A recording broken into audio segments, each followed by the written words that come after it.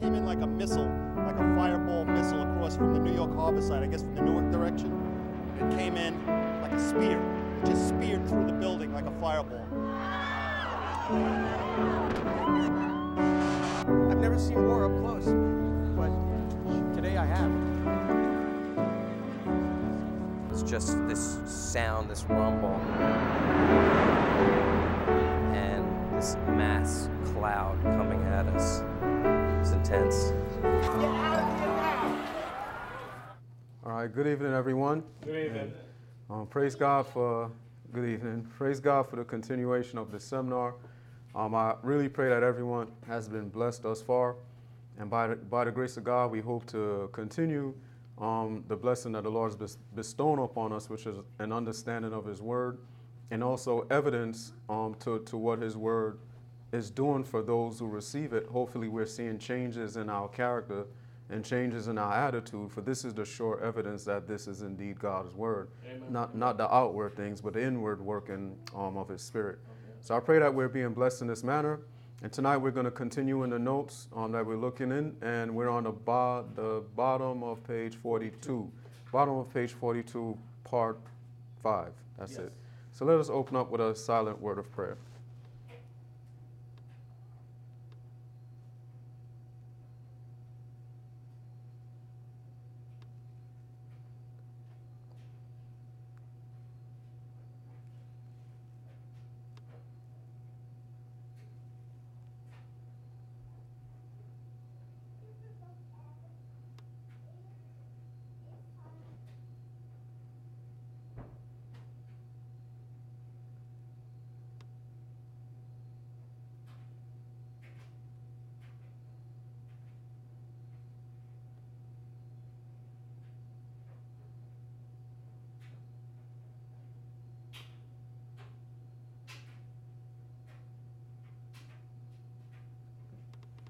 Amen. For the past few days, we've been supplying evidences to the reasons of our faith as to why we are Seventh-day Adventists and why we understand things the way we do. Yesterday, my brother left off when going over the time of the end and showing the spiritual aspect of it and going into the lessons of it. And this, even for this portion of presentation, I just want to go over some basic rules as to why we come to some of the understanding in which we do while refreshing us on the things that have been taught. And because as I pray that will join us every meeting after this one, which is only a day on preparation day and Sabbath, I believe the Lord's going to bless us greatly. And hopefully what we go over today will prepare us for what He's going to bless us with. And the light He's going to shed up on our pathway. So this week we began with showing that prophecy is the foundation of our faith, or helps us to understand the foundation of our faith. And we want to start right back there where we left off beginning this week. And in our notes, if we remember, we were going over Hebrews 11, verse 1 and 6, where Paul says to us that now faith is the substance of things, what does he say?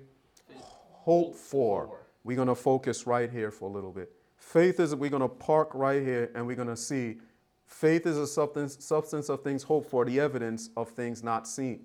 Without evidence, we don't have anything to hope for. If God does not supply evidence for our faith, what are we hoping for?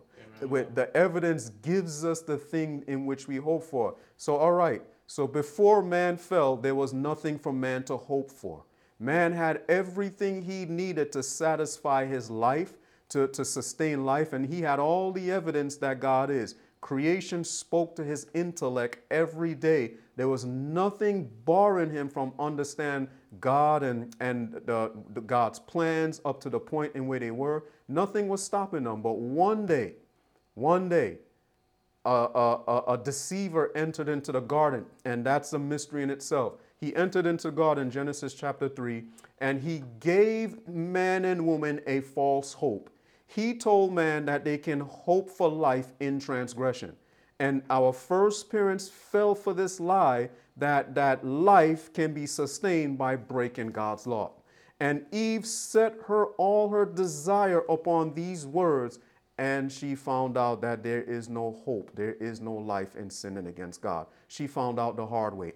Adam joined her in this rebellion, and both of them became hopeless. They went from comfort to hopeless. Now they have no more comfort. Now they need comfort, and they thought that they can comfort themselves by covering themselves with fig leaves, but it brought no comfort. They were still missing something. You can't cover sin with natural things. Natural things only hide natural things. But when we sin against God, we're sinning against him naturally and spiritually. So they had no way of restoring a connection with God. But praise God, God gave them something to hope for. Amen. Jesus came in Genesis chapter 3, verse 11 and onwards, I believe, and Jesus gave our first parents something to hope for. Adam and Eve were now in need of life, because the commandment says they should die. And all they could look forward to was death. They didn't know what death really is because they never seen it. They never understood it, but they know it meant something, but there was no evidence to support the fact that they were going to die and that they can have anything. So that first day, Jesus made Adam sacrifice a lamb. Adam was the first one to take the life of an innocent animal. And Adam, for the first time, saw what death, through that animal, the Holy Spirit impressed upon his mind the significance of death and the reason now for Christ, that Christ was going to take away your sin. He was going to pay the wages for your crime. And now man had something to really hope for. But they had to wait for this hope. So Genesis 3:15, it's not in your notes. I hope that everyone who understands the gospel, even if you don't know anything about the Bible, you should know Genesis 3:15. This is where God promised to send a seed. He promised to send them someone who was going to pay for their sins by giving his life.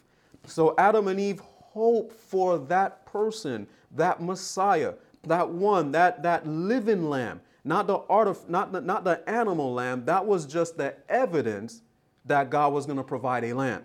So from that day forward, man began to look for the Lamb of God from that day forward.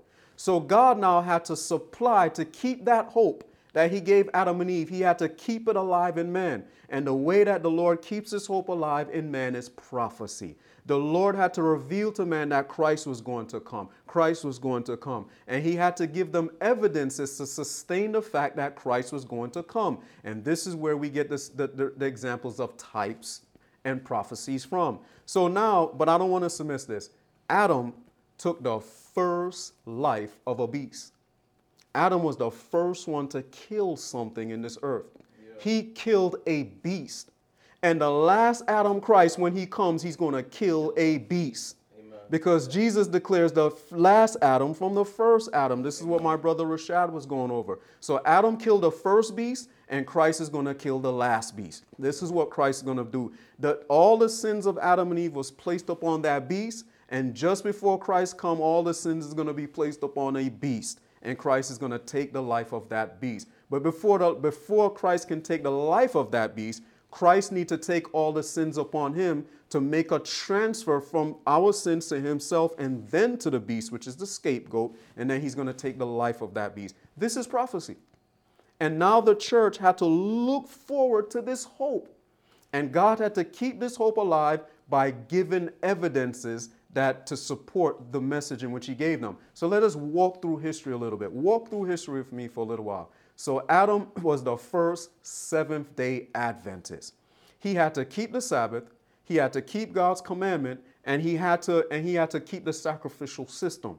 And these three things was to give him evidence that Christ was going to pay for breaking the law, and that the Lord gave them the Sabbath as a symbol of rest. At the end of the week, man had rest. And the Lord was teaching man through the natural Sabbath that at the end of 6 days of toil and labor in this earth, Christ was going to give them rest. So the Sabbath was evidence to give us hope that one day God's really going to give us rest. He's really going to give this to us, and we're not to let the enemy steal this hope from us by hiding the Sabbath from our view. By losing the Sabbath, we lose sight of that hope. By losing that atonement, we lose sight of that hope. By not keeping the commandment, we lose sight of that hope. So you come to Abraham, and God now gives more evidence. Abraham didn't have a son.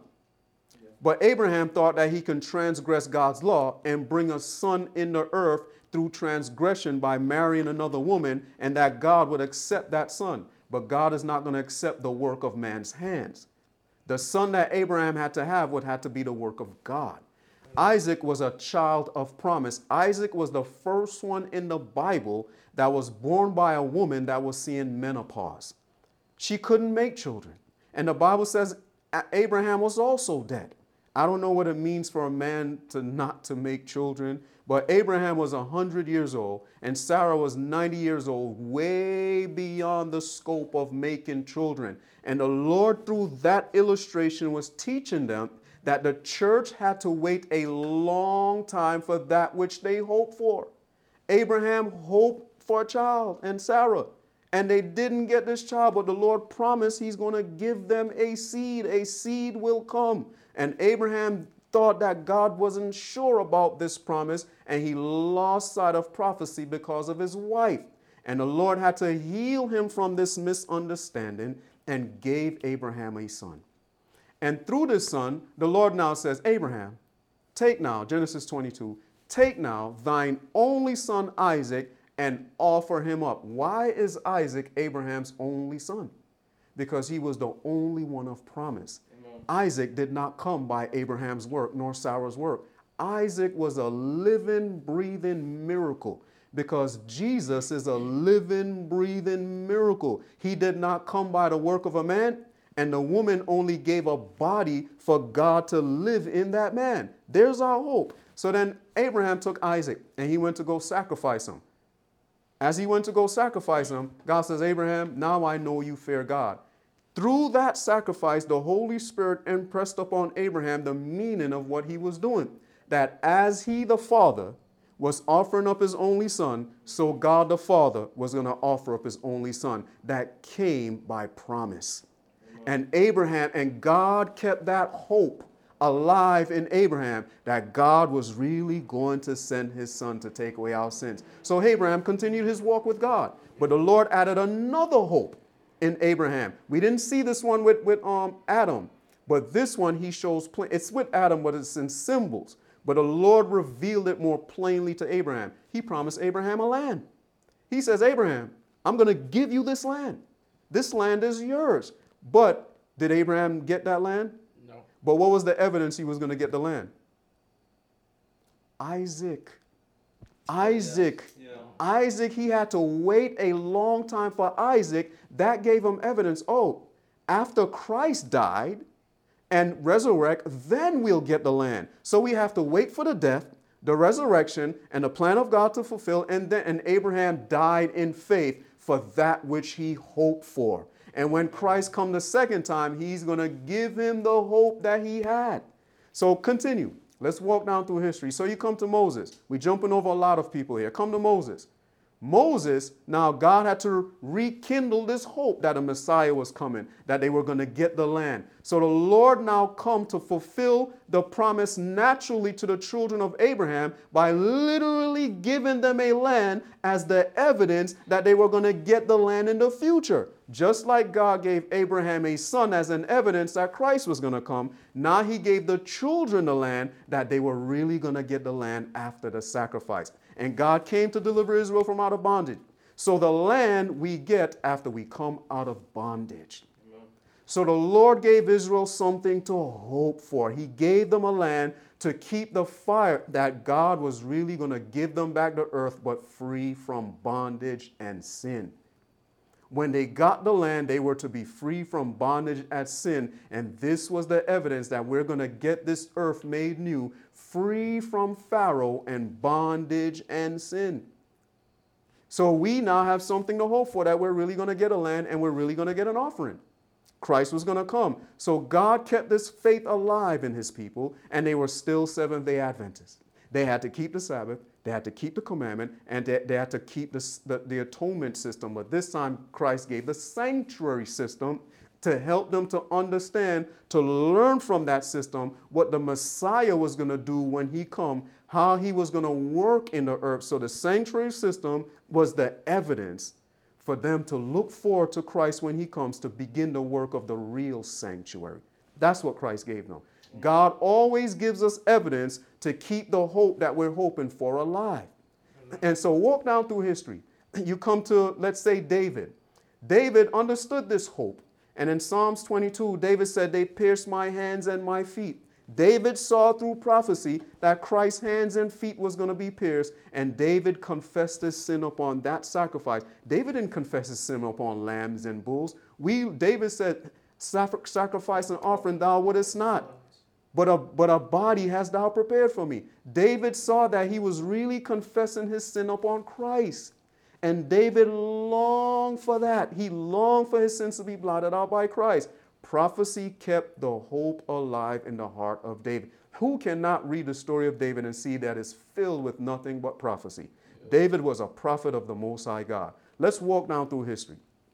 To keep this hope alive, this time, God didn't only tell them the Messiah was going to come. In the book of Daniel, God gave them the day and the hour of his coming.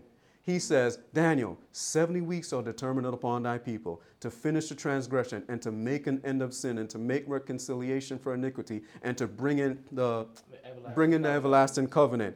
Know ye therefore and understand that from the going forth of the commandment to restore and to rebuild unto the who? Messiah the Prince shall be 65 in 2 weeks, and the Messiah shall be cut off, but not for himself. So God now gave the time when that which Adam, Abraham, Moses, David, Samuel, Jacob all hoped for. Now the hope was going to come. And then you go into the New Testament, and John says, behold the hope of God. Amen. That takes away the sin of the world. He is here. Man no longer need to hope for a Messiah. He is here. And Christ died for our sins, but guess what Christ didn't get? The land. Yep. He didn't get the land. So Christ now needs to keep this hope alive in man that they're going to get the land. So he says in John 14:6, I go to prepare a land for you, that when I come and return, I shall take you with me. Christ now goes to prepare, to put everything in place to get the further promises that was promised to him. He gave his life. He rescued man from sin, but now he must get the land. But there are certain steps necessary in order to get this land. Amen. Now, man had to look forward to the second advent of Christ. And guess what they had to keep? The commandment, the Sabbath, and an understanding of the sanctuary. It doesn't change. Amen. So man now needs to keep this hope alive in their heart that Christ is going to come the second time. From the moment Jesus spoke those words, I go to prepare a place for you. And if I go, I shall come again. From that moment on, Jesus began to give them evidences that he was going to come the second time. We're not looking for evidence that Christ is coming the first time. He completed that. We're now looking back to the evidences that was already given and how he fulfilled that. Now we're looking for all the evidences that lets us know he's really coming the second time. But the only way we can have this is through prophecy. Why am I going through all of this? You see, Satan understands that prophecy is what keeps the hope alive in the church. Amen. He knows that through prophecy, the fire that God has placed in our hearts will keep burning as long as we see prophecy fulfilled. Amen. Every time prophecy is fulfilled, it keeps the hope that God has given us burning. It keeps us burning. And hearts burn within them when we see prophecy fulfilled. Amen. But so Satan learned, if I can take away their hope, if I can make them lose sight of seeing how prophecy is fulfilled, then they will just wither down and die and come into the world and sin with me. That was his plan. He tried it through paganism, and it worked on many people. Many people fell through the system of religion that he's instituted to hide prophecy from the eyes of the sons of God. And it was hid from them. But Christ did not leave men in that hopeless state. He sent prophets. He sent judges. He sent everyone to keep the hope alive in Israel. Some accepted, some rejected. Some accepted, some rejected. And for the second coming, Christ sends prophets, Martin Luther, Tyndale, Jerome, Huss, Wycliffe, William Miller, James White, Joseph Bates, Ellen White. And there has to be people at the end of the world keeping this hope alive. Amen. There has to be people who are recognizing the fulfillment of prophecy, that the fire that Jesus is really going to come the second time is kept alive and burning. Now let's look at Ezekiel. Go with me to Ezekiel 37, verse 11 and 12, please. So remember, now faith is a substance of things hoped for. Let's read what Ezekiel says about this. Remember, we went over Ezekiel this week, 37, and we saw that the bones was dry. And my brother Romario touched on it some more, and we touched on it showing that it was prophecy that gave life to the bone. But I want us to see why the bones were dry. Can I read it, please? Ezekiel 37 and verse 11 says, Then he said unto me, Son of man, these bones are the whole house of Israel. Behold, they say, Our bones are dried, and our hope is lost. Start right there. What did they say? The bones are dry, and their hope is lost. Why is their hope lost? Just read verse 12. We don't need to go through the whole thing. You can read this on your own. Read verse 12. Therefore, prophesy and say unto them, Thus saith the Lord God, Behold, O my people, I will open your graves and cause you to come up out of your graves and bring you into the land of Israel. Praise God. Prophecy gave them something to hope for. Notice what God says. I did open your grave. No, that's not what he said. He says, I will open your grave. So God had to resurrect them through prophecy, breathe his spirit into them so that they can see God opening their graves. Why? Because as God gave them back spiritual life, they got evidence that he's really going to open up our graves when we die in this life. Amen. When we die in this life, the assurance that we're going to, brethren, every time you sleep, you're given evidence that you're going to die and resurrect. Natural sleep is evidence that everyone who dies, one day they're going to wake up and see the sun, not the literal sun, the Son of God. Literal death is evidence to everybody living that we work the whole day. The Bible says sleep is death. We work the whole day and then we die. And we wake up to begin the next day. So Christ says, you work your whole life with toil and labor, and then your breath is gone. But guess what? You're going to wake up again. And you're either going to wake up with me, or you're going to wake up still with your heart against me. Because before you died like Abraham in faith. How did he die in faith? By holding on to that which he hoped for. And Ezekiel 37 says, because they died like that, God resurrected them and fulfilled the hope. But there's another class who died without an understanding of prophecy. They didn't hope for anything. So when they resurrect, the Lord gives them that which they didn't see, which is death. Death. Because all that was on their mind was death. They died in a state of death. To die in a state of death is not to know God. They died not knowing God, so they're going to resurrect and die never, ever knowing God forever. Because they didn't hope for him. Prophecy keeps the hope of God alive in our heart. And Satan understands that. So Jesus came. We're going to deal with these things as we go on some more. Jesus came, destroyed paganism. Jesus overthrew the system that was hiding the prophecy from the people's mind. Well, guess what Satan did? He raised up another system to attack prophecy. He rose up, we went over this, the Roman Catholic Church. He rose up that abominable system to fight against the more sure of prophecy, to hide from man that which God says would be in this earth. And let's roll on. So now we're going to go into our next portion of this. I just wanted us to see, to get a little glimpse that prophecy keeps the hope alive. And as we go through this seminar, our goal is to keep the hope alive that Jesus did come and he's coming again. And we're supplying the evidences that is designed to awaken our conscience to the fact that Christ is coming again and we need to seek him and prepare for this coming. So now let us walk through. We're not going to read 2 Peter, but before I do, I want to introduce this thought to us. Matter of fact, I'll jump over it for right now. By the grace of God, we'll go over it another time. So you have in your notes talking about the drunkard, and that's the one I said I was going to jump over. It's a nice thought. Prophecy heals the drunk in understanding, but I'm going to go over that for right now. Some really nice thoughts with that. If you can read the notes, it lists the remedies for someone who's drunk, and it says the only thing a person can do when he's drunk, I'm going to sum it up, is time. Time is the only way to heal drunkenness. And you know what else they said? Hydration. They said time, sleep, rest, and hydration. These are the 3 remedies that basically can get rid of drunkenness. Nothing else will work. Nothing will help your drunkenness. Eating food does not suck the alcohol out of your blood. It doesn't do that. Drinking water purges the system. That's what it helps the kidney to flush out the toxin that you put into your body. That's why a drunk person should drink an immense amount of water.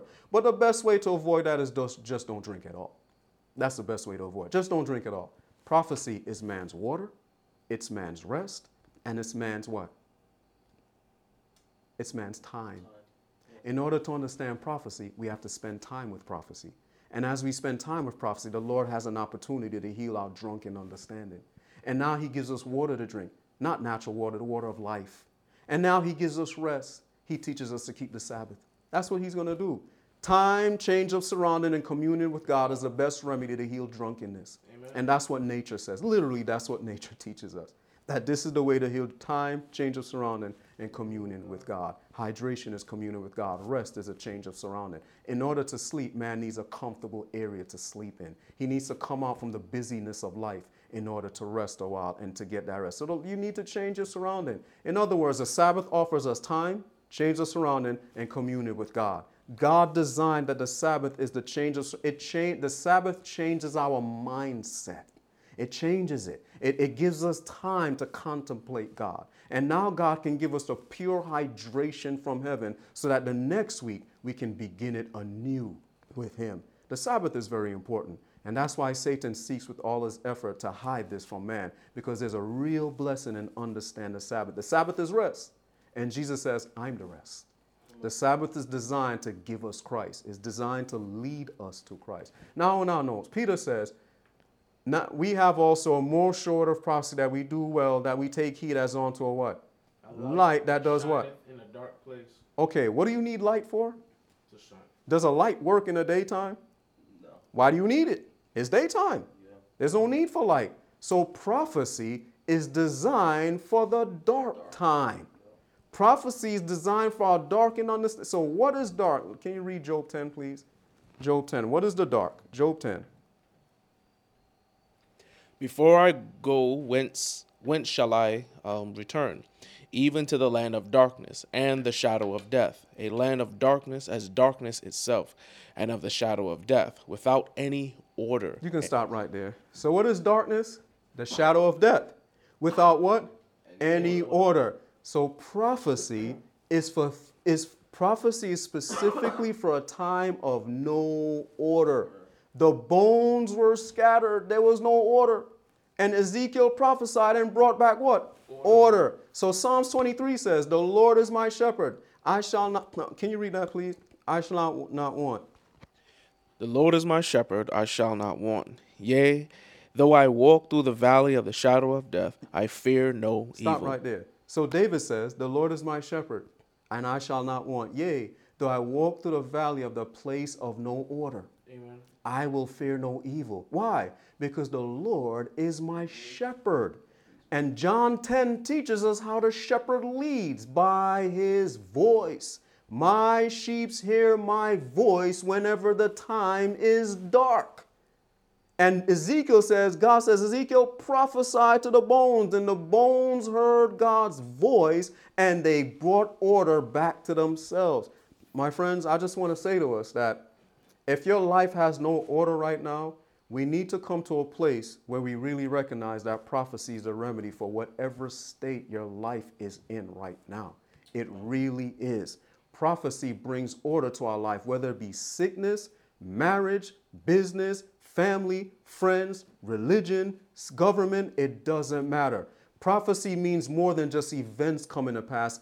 We're going to look into this. It's also lessons that we learn from the Bible. And this is the next thing we're going to look into. In Genesis chapter 1, the Bible says, that's the next one, right? Yes. Genesis chapter 1 says, in the beginning, God created the heavens and the earth. And the earth was without form and void. And what? Darkness. No order was upon the face of the deep. And the Spirit of God moves when there is no order. The Holy Spirit always moves when there's no order. And those who hear the voice of the Spirit, Peter says, knowing this first, that no prophecy of the scriptures of any private interpretation, get this, but holy men of God spake as they were what? Moved by who? The Holy Ghost. So when there's no order, God always raises up men who are moved by the Holy Spirit to prophesy to the people of God, to give them something to hope for. And if they hear the voice of the Spirit through that man, Jesus will now speak directly to them by saying, let there be order. Amen. Let there be light. Let there be light. And the Bible says, and there was light. Order.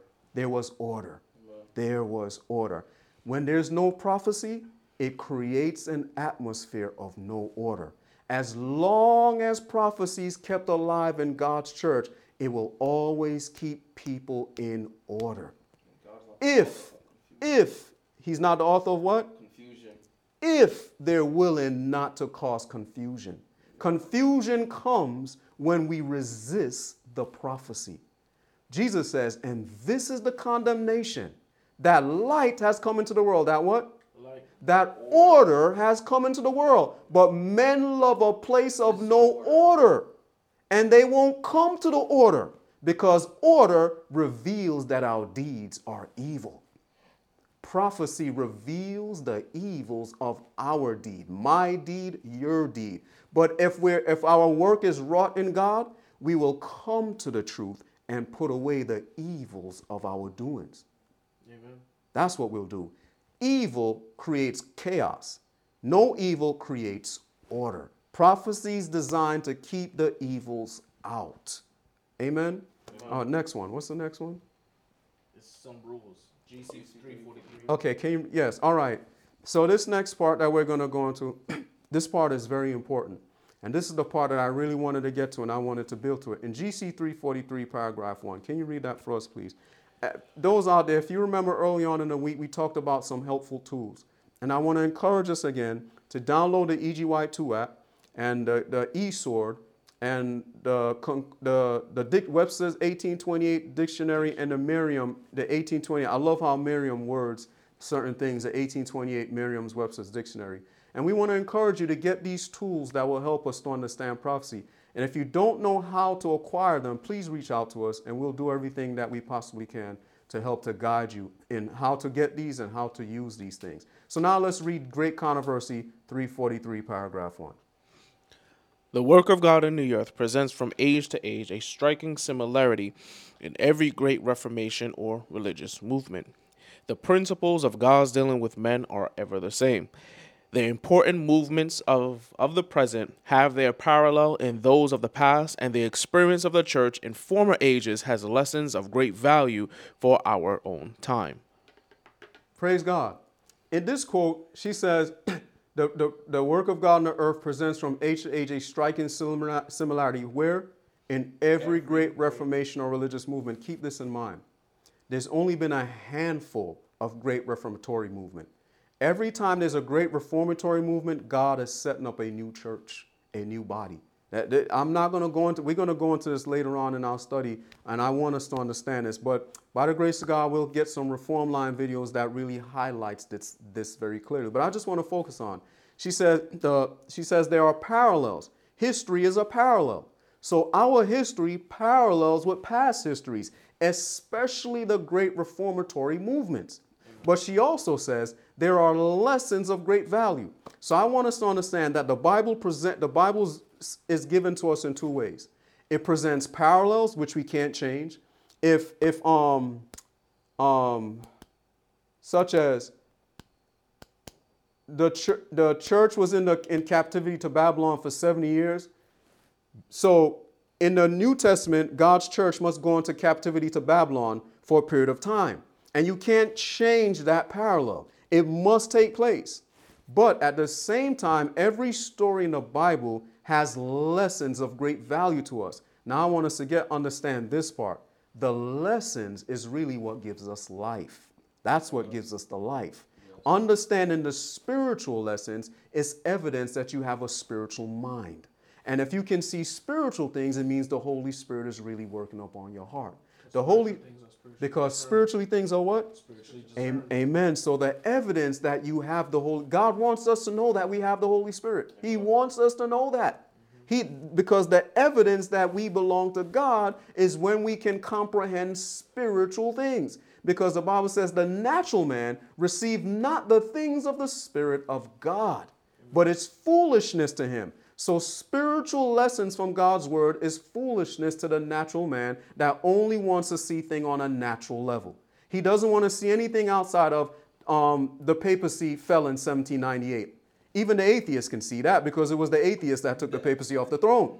So even they understand that the papacy fell in 1798. But they won't go anything beyond when I say, yeah, but did you know that represents the beginning of the world? Darkness was upon the face of the deep. The papacy was the darkness upon the face of the deep. And for 1260 years, the Spirit of God, prophets, moved up and down in the 1260. Martin Luther, Tyndale, Jerome, and Huss moved up on the face of the deep during the 1260. And at the end of the 1260, after the work of the Protestant Reformation, Jesus says, let there be light. And there was light. And I saw another angel flying in the midst of heaven, having the everlasting gospel to preach unto them that dwell where?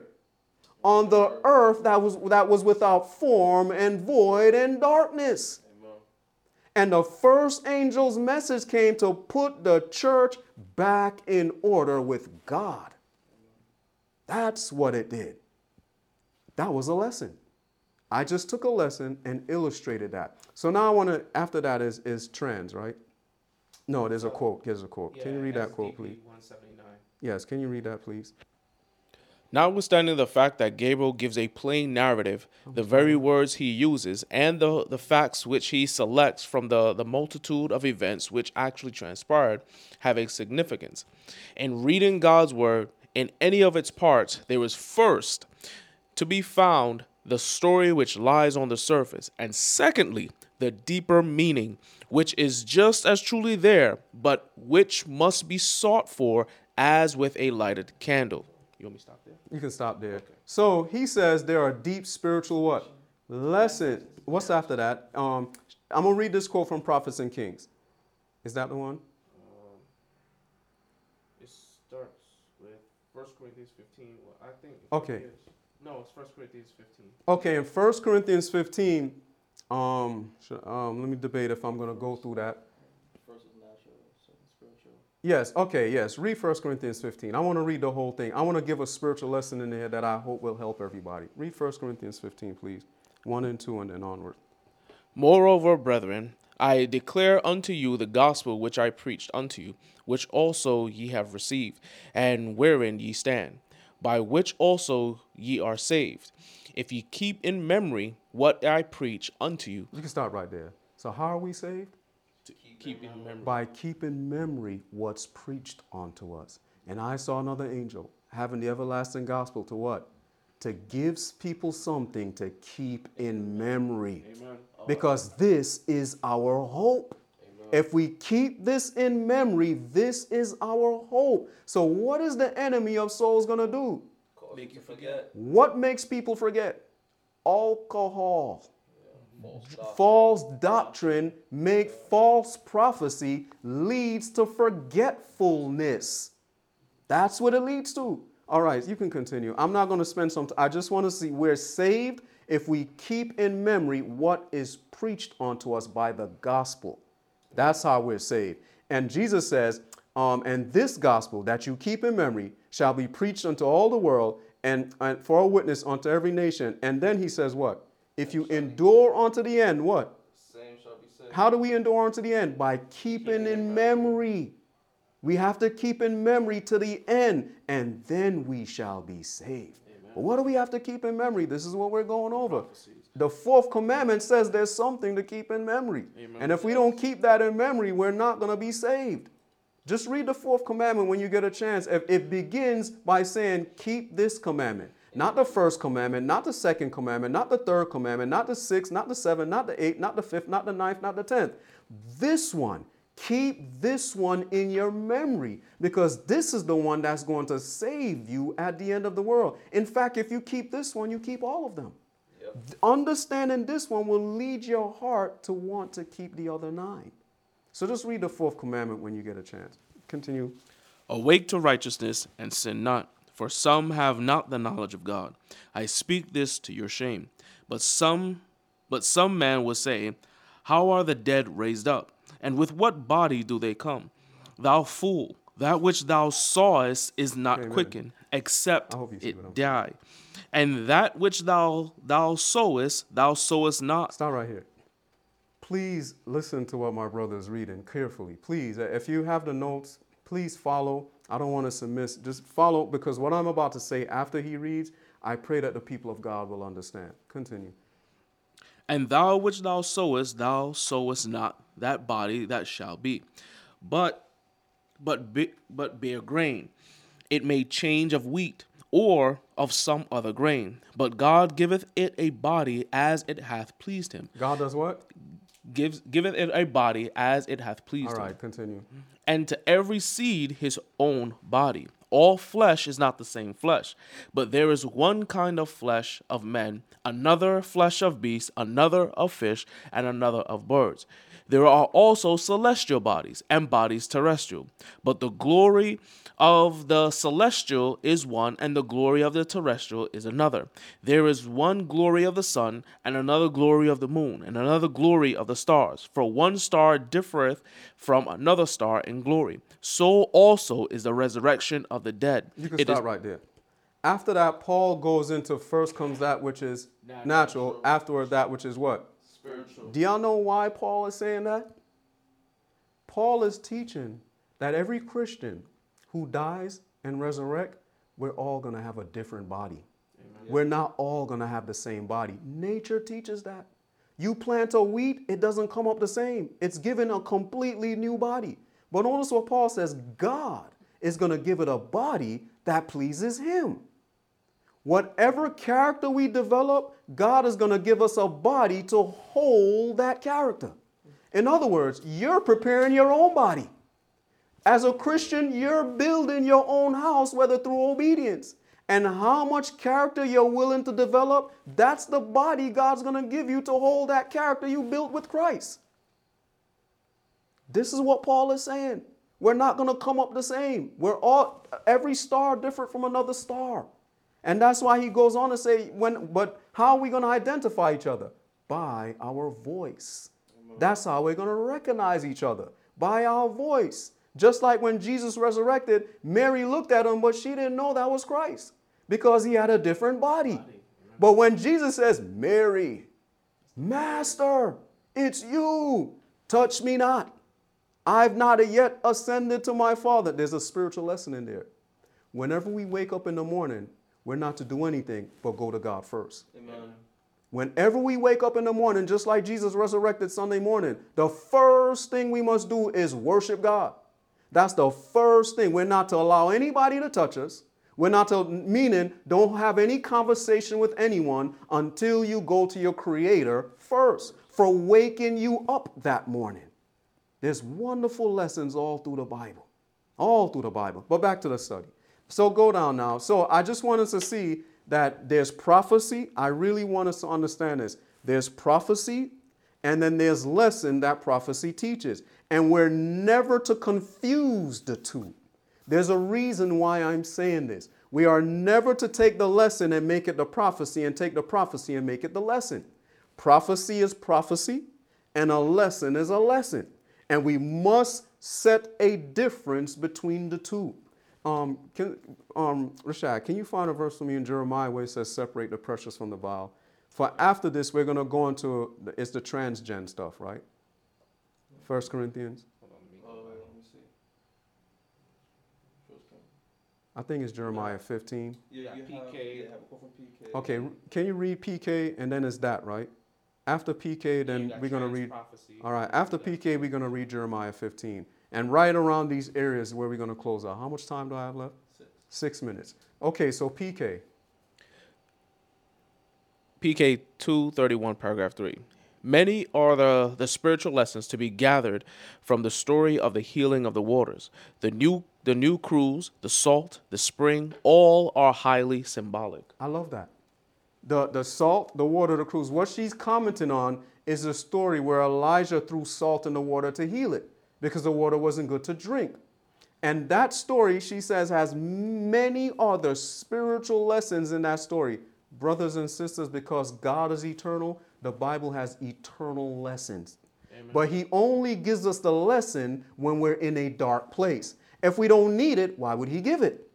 Amen. When man falls into darkness, then God gives the lesson to help him to come out of darkness. That's why we have to understand prophecy. We only need the gospel when we're in darkness. Adam and Eve didn't need it until they entered into darkness. And now to keep the gospel alive, Christ had to keep continually giving prophecy, or in other words, make events come to pass to keep making us sure about what we believe in. That's what the more sure of prophecy is. When every time prophecy is fulfilled, it makes more sure that which is not yet fulfilled. Amen. And it keeps our hope alive. In other words, brothers and sisters, if you have a goal, you're hoping for something. Mm-hmm. And because you hope for that goal, you walk towards it. If I take away that goal, you stop walking. So if I remove prophecy, Satan realized that by removing prophecy, you stop walking towards heaven. And you now linger on earth because you don't know the way to heaven anymore. You don't know how to get there. But praise God, Jesus says, I'm the way, the truth, and the life. No man comes to heaven unto the Father but by me. We want to go to heaven, we have to understand prophecy. Prophecy lights up the way to heaven. It gives us the lessons we need that we might not sin against God when darkness comes our way.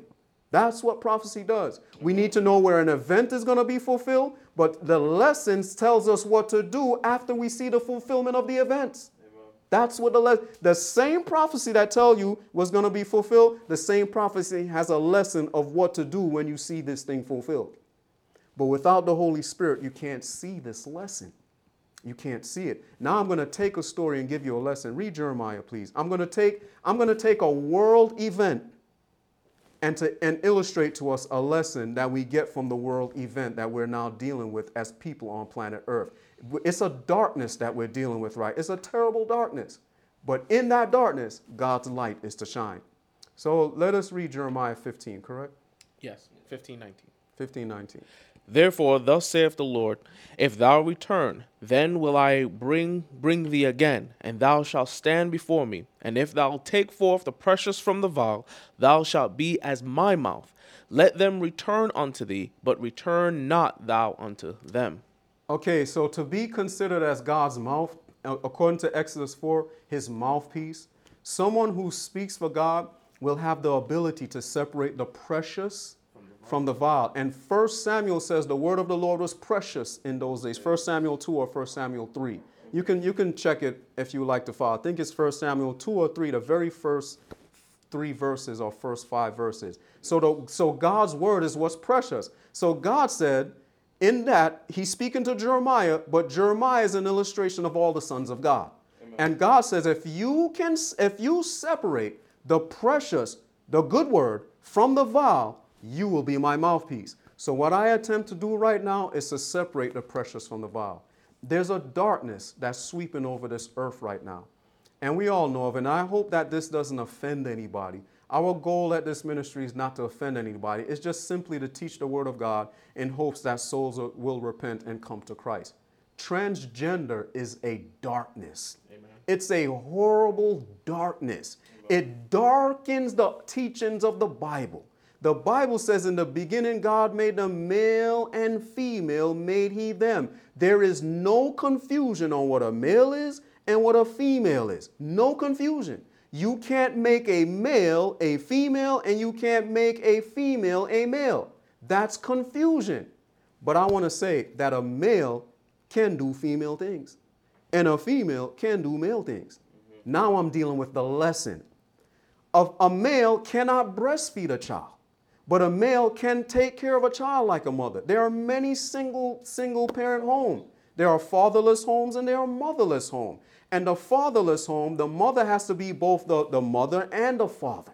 She has to, but she can't be the father naturally.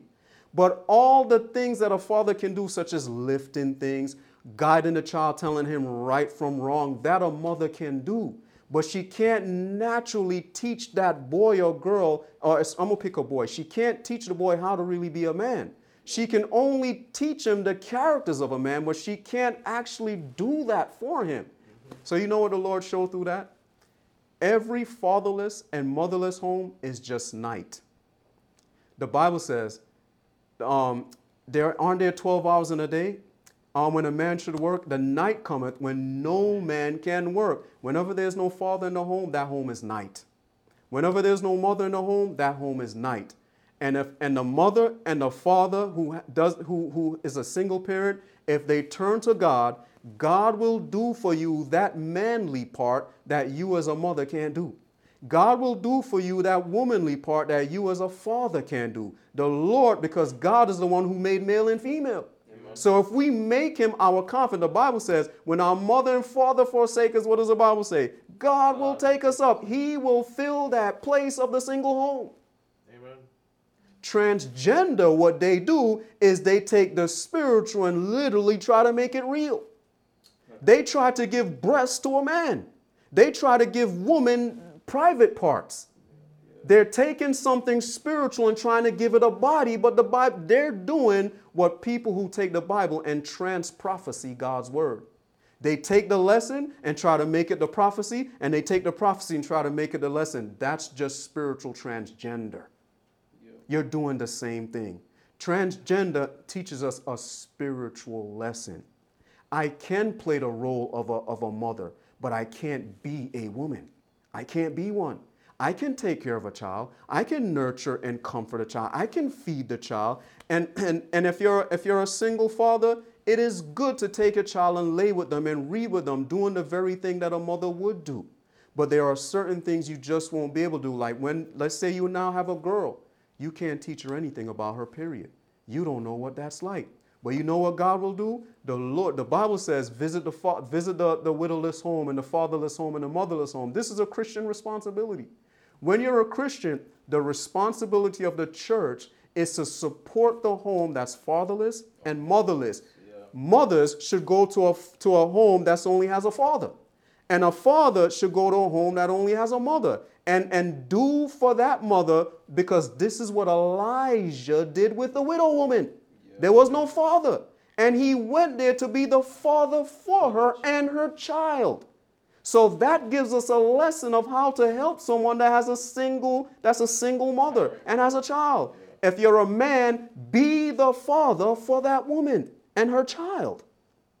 And if you're a woman, be the mother for that father without a mother.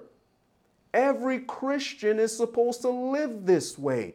We're supposed to go about doing good for the kingdom of God. We're to look for motherless home and fatherless home and do what we can to help them. But transgender seeks to confuse these ideas and teach that a man can be a woman and a woman can literally be a man. That's physically, virtually impossible. You can't do it. But if they were to say that a mother can be like a father, I would agree with that. Because the Bible does support something like that. How do I know? Because Jesus says, as a hen gather her chicks, so I do what? Gather my children. But Jesus was a man. But he was fulfilling the characteristics of a mother for his children. Because a mother is a symbol of a church. And a father is a symbol of the state. And we're going to stop here. And in our next presentation, we're going to see why understanding prophecy and lesson is very, very important. We're going to see why Satan confuses these two things. He makes prophecy he takes the prophecy and try to make it the lesson, or he'll take the lesson and try to make it the prophecy to what? To hide the prophecy. And he'll take the prophecy, try to make it a lesson to hide the lesson. And then we lose the order that we would have and fix the church. But God says, if you know how to separate the precious from the vile, I will make you my mouthpiece.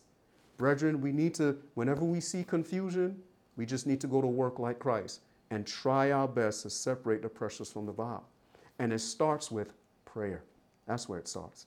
The Bible says, you have not because you ask not. If any man lack the wisdom to separate the precious from the vile, let him ask of God. Transgender is evil, but transgender is only taking something that's good and making it evil.